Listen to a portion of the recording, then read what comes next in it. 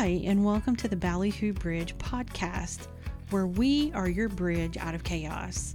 I'm your host, Heather, and I've discovered the thing I enjoy most in life is helping people get unstuck. What do I mean unstuck? Well, are you stuck in your own chaos? Are you either struggling to quiet the noise and figure out your next move, or you know what to do, but you have no idea how to actually do it? Whether it's trying to understand all your spiritual desires or trying to grow a solo business. And now you're asking why I'm talking about both, right? Well, because it's been my experience that spiritual growth and solo business often go hand in hand. And that with the desire to grow, in comes the chaos. No matter where you are in that journey, you often just need someone to take you by the hand and help you bridge the gaps to your next goal, your next success. You need help to quiet the madness and understand your options. So we're going to talk about spiritual things and sometimes business things and probably a few other things too as we move through the chaos and cross the bridges. I hope you'll come along with me. Oh my goodness, you guys, so much has happened since I was here last. I've actually been trying to deep dive into some spiritual and energy healing, and I guess just a deep dive period, because, kind of through all this time that I've been trying to figure out what was wrong with me, I was relying on medical answers, finding medical answers. So I kind of completely neglected the spiritual side of this and of me, if we're being honest. I'm absolutely off my routine and I'm always just kind of tired, and it's really hard to maintain all of that when you just have no energy, nothing in the tank. But lately I've done some Akashic Records meditations, and that's been super helpful. I want to do more of those, absolutely. I also did a thing called theta healing, which was actually completely new to me and amazing. I learned so much. I healed a lot. I validated a lot. But anyway, both of those are going to be different conversations that we will absolutely have, but another time. Because one of the biggest things that I've been putting back into my routine is meditating. It really has been an important component for me. And the truth is, I'm not sure I realized just how much until I hadn't done it for a while and then got back into it and realized how much better it was making me feel. Because, the truth is, I never really meditated until just a few years ago when I started down this spiritual journey and started developing my intuitive gifts. It was actually one of the first things that my coach told me to do, to sort of get in touch with myself and, well, in that case, so that I could get in touch with the spiritual world. Now, of course, me being me, I was skeptical and, quite frankly, I didn't know how to do it. So again, me being me, I researched it, and the internet kind of overwhelmed me. I felt like it was just a lot of information trying to process. So I got a book.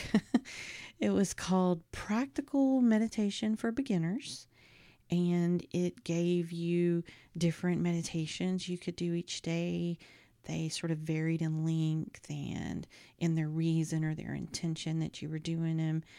And they just told you step by step what to do. They would offer examples. And of course, they would encourage you to journal your results after you were done. So it was actually pretty perfect. I was able to really understand what I needed to do. And the best part was it started you out really slowly with the basics. I think the first few I did were only probably 5 minutes at a time. And probably the hardest part for me was to stay focused. But I gradually began to understand that, how to focus on my breathing.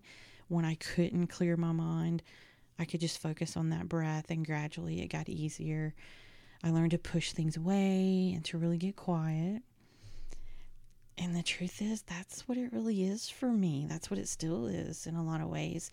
It's a time for me to quiet my mind, to just get still and to listen for what it is that I'm supposed to hear. Now, of course, as you become more practiced, I guess, it got a little easier. The more I do it, the easier it is for me to just drop into that quiet moment. It's easier for me to stay in it longer. It's also easier for me to understand what's my own voice, my own thoughts, and what are the voices that I actually need to hear. And at the end of the day, I don't know that how long I meditate is so important. I mean, some days I could only really get in a short time, and others it can be a lot longer. But I know that what it does for me is it grounds me and it helps keep me calm. I feel like I'm centered up, I'm quieting down all that noise, and it just makes my day go better. I make better decisions, my emotions aren't all over the place. In general, I'm just a better human. Now, of course, at some point during all this, it dawned on me that probably the reason I didn't know how to meditate was because during my life in the church, I don't remember anyone ever talking about meditation. And maybe they did, and I just don't remember. But either way, I started to wonder why. And believe it or not, I've actually seen or heard comments where people will maybe offer advice to someone who's struggling, maybe with their health or something. And they'll say, I don't mean to get too woo about it, but have you ever tried meditating? And I remember thinking, why are you apologizing for offering up something that's helpful? Why are you trying to justify it and explain it? Why is it automatically considered woo? And let's be honest, when you mention woo things, you often get the reaction of, well, I don't do things like that. I'm a Christian. And quite frankly, it baffles me. How is meditation that different than prayer? Isn't prayer quiet time where you commune with God? You get quiet to hear his voice. You enter prayer with an intention or a request. So how is that so different? I'm communing with God as well and listening for his guidance. Is that the difference? Because to be honest, I don't remember ever really getting quiet when I prayed before. Maybe for a couple of minutes, but that was really it. I tended to talk to God and, ask for things, tell him what I wanted him to know, and then say, okay, show me a sign. So basically, it was all about me. I talked the whole time. I rarely ever stayed in the prayer time long enough to get a sign while I was there. I would just go about my life and wait. So now here I am looking for signs, but my life is back to being loud and busy. And I did that because I don't know that I was ever taught to pray in any other way than that. It's just what I knew. But now I truly commune. I can be present to both speak and just listen. And hear me, I suspect different people and different societies and different religions have been taught different things. But this was my experience. And what I'm curious about, is anyone else the same? And of course, as I started thinking about this, I was sure there are probably things that are different from prayer to meditation. And there may be things that make Christians in particular uncomfortable when it comes to meditation. But I decided I wanted to dive into that a little bit and talk about it because to me, at their most basic, they seem to be very similar. And I couldn't help but think that people may be missing out on an amazing experience that could not only deepen their faith, but help them grow as a person. And it seemed to be that the thing getting in the way was a word. So I want to start with prayer. And please understand, I am not going to cover every religion and every type of prayer. I'm not getting into all the things. And quite frankly, because I don't think it seems necessary for this particular discussion. I'm looking for more general overviews of what it means. So what is prayer? Well, Britannica says prayer is the act of communication by humans with the sacred or holy, God, the gods, the transcendent realm, or supernatural powers. Found in all religions in all times, prayer may be a corporate or personal act utilizing various forms and techniques. Okay, interesting. Now, the New World Encyclopedia says, and theirs is kind of long, so bear with me, prayer is a form of religious practice that seeks to activate a volitional connection to some greater power in the universe through deliberate, intentional practice. Prayer may be either individual or communal and take place in public or in private. It may involve the use of words, song, or complete silence. When language is used, prayer may take the form of a hymn, incantation, formal creedal statement, or a spontaneous utterance in the praying person. There are different forms of prayer, such as petitionary prayer, prayers of supplication, thanksgiving, and worship or praise. Prayer may be directed towards a deity, spirit, deceased person, or lofty idea for the purpose of worshiping, requesting guidance, requesting assistance, confessing sins, or to express one's thoughts and emotions.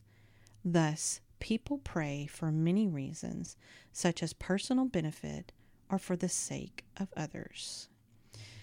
I don't know, but that actually seemed to kind of cover all kind of prayer, if you ask me.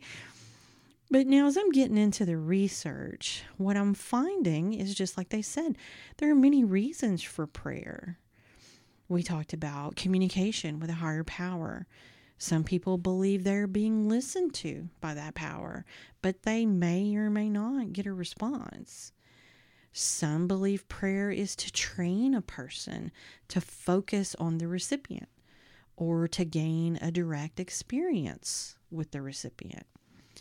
There's also belief that the recipient expects it or appreciates it. Some believe it's to affect the very fabric of reality. That one again is from the New World Encyclopedia. And again, like it was stated, there are even many ways that people approach prayer. They may participate in morning and or evening prayers. Some say grace over a meal. You'll see Christians often will bow their heads, fold their hands, maybe close their eyes or even kneel.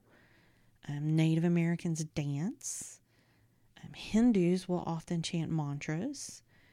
Orthodox Jews sway their bodies back and forth. And Quakers keep silent. Most of what I saw was that the approach seems to depend on the person praying, and it goes back to their background or their religion and, the traditions of those religions. So the type and the how really do seem to vary quite a bit. You'll also see different language used in prayer. I think it depends on those things as well. I mean, having been raised Christians, the ones I'm familiar with are we pray to God or maybe the Holy Trinity. We'll ask things in Jesus' name. And of course, others may say that a little differently. Many religions have mantras that are said or their rituals that are followed. Hinduism can involve deep meditation. We'll talk about that in a minute. Shinto prayers can include ringing a bell or clapping one's hands. Again, it falls back to the rituals and belief systems that the person is following. And of course, there's the question of why do we pray? And that was said again, many times it's a direct petition. Maybe it's for a request or a need. Maybe it's to give thanks. Sometimes it's just simply an act of worship. Of course, there are mystics who are looking for an experience with the recipient. Some are rituals, especially when you look back to ancient religions. I also found what's called a rationalist approach, meaning the goal of prayer is to train a person to focus on divinity through philosophy and intellectual contemplation. And this apparently was popular in intellectual circles, but not so much with the lay people. So the truth is, it all seems pretty straightforward to me and kind of what I expected. So with that, let's move on to meditation. What is meditation? Well, the English word meditation stems from meditatum, which is a Latin term meaning to ponder. And it doesn't seem to be known exactly when people began to meditate, but what I found indicates that the practice probably began many thousands of years ago, maybe even before the birth of modern civilization. Now, of course, there seem to be many things that fall under the umbrella of meditation. It's seen a lot of places, but it's probably most associated with Buddhism. But we're also finding origins in Hinduism, and it was also used extensively in Japan and even beyond. One thing that was evident as well was the fact that meditation was also used in the Roman Catholic Church as well as others. So, of course, as people moved west, so did some of these traditions and their interest. Now, some will say this came as early as the 1700s, but it seems that the interest in it really ramped up in the mid-20th century. Because then not only were the masters of the East invited to teach and share their knowledge in the West, but many Western students were able to travel east to study there as well.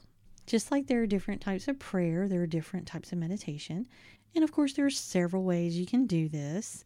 Some people sit, some people use movement, some focus on an image, and that allows them to stay focused. Some people chant, where again, the melody or the sound helps you to stay focused. I know for me, I tend to sit and I work to be quiet and still, kind of pushing the thoughts and distractions away as they come up and try to maintain that focus. I tend to call it meditation, but the truth is, I'm in prayer the whole time, which I actually found that many people do that. And let me ask you this. How many of you have had these great, amazing breakthroughs on something that you were trying to figure out while you were gardening or showering or maybe washing the dishes? That's something that's associated with the movement I had mentioned before. You have that sort of repetitive, almost mundane movement. You don't really have to think about it. So it basically takes you out of that stress and worry and fret, and you just focus on what you're doing. Now, most likely, if it's something that's easy, that doesn't require a whole lot of thought, that's best. But you'll find in those moments that your mind will just sort of clear and you start to hear what you need to hear. Now, all of you guys that have ADD like me, you know what I'm talking about. Those days when you have to occupy the part of your brain that's going 900 miles an hour so you can focus. Because when you stop overthinking, that's when the answers tend to come. Okay, so back to our discussion. Just like with prayer, of course there's history. There are people who are significant in creating the techniques in the various religions or areas throughout history in the growth of both prayer and meditation. But again, I'm more focused on the overall picture. So now that we've touched on a lot of these things, to me, there are still huge similarities. For both, you basically decide what you want out of the experience, and you're quiet and reflective. You can be looking to commune with God or whatever your higher power is. You may be looking for guidance or growth, and you may be looking for time to help you become a better person. Which one you do in your life may be largely based on your background or your upbringing, your religion, and all of those things. So back to my original thought of why some of this got started. Why is meditation such a bad word for Christians? Why do people apologize before saying it? Why do they justify it? It made me think of when people whisper the word cancer. It's just a word. It's like Voldemort. I'm not afraid of the name. Is it because when we see pictures of people meditating, they're from Eastern religions or they're yogis or something like that? We'll get to the fact that I think God is all the same across all religions another day. But no one said you have to be Buddhist to meditate. You don't have to convert to Buddhism or Hinduism to incorporate a form of meditation into your life. I think we've established that the acts of meditation and prayer are actually very similar and very dependent on your culture and your belief systems. And of course, as we've discovered, sometimes meditation is a type of prayer. Many times prayer is a form of meditation that involves rituals and chants. So what are we so afraid of? Why can't we use elements of both? Why can't we learn from each other and be stronger in our faith because of it? Are you afraid that your Christian friends will clutch their pearls when you say you meditate? For those on the other side of the aisle, what are you afraid will happen if you say you prayed? For that matter, why is there an aisle? Look, I know there's a lot of history with both of these things, and I'm sure there are people who may want to come at me for staying so general in the discussion, but that's actually kind of my point. Society is not serving us well in these discussions and in these thoughts. We're conditioning ourselves and each other to react based in fear over judgment instead of following our hearts and doing what's right for our own spiritual journey. Religion and spirituality are not one size fits all. So I encourage you not to be afraid of a word, and instead really look at what it means, and not what society told you to think, but what it really means before you dismiss it. And look, no one's saying it has to work for you or even be something that you try. But for many of us, the healing we need may be on the other side of that word that we just had to be willing to open our minds to. Thanks so much for joining us today.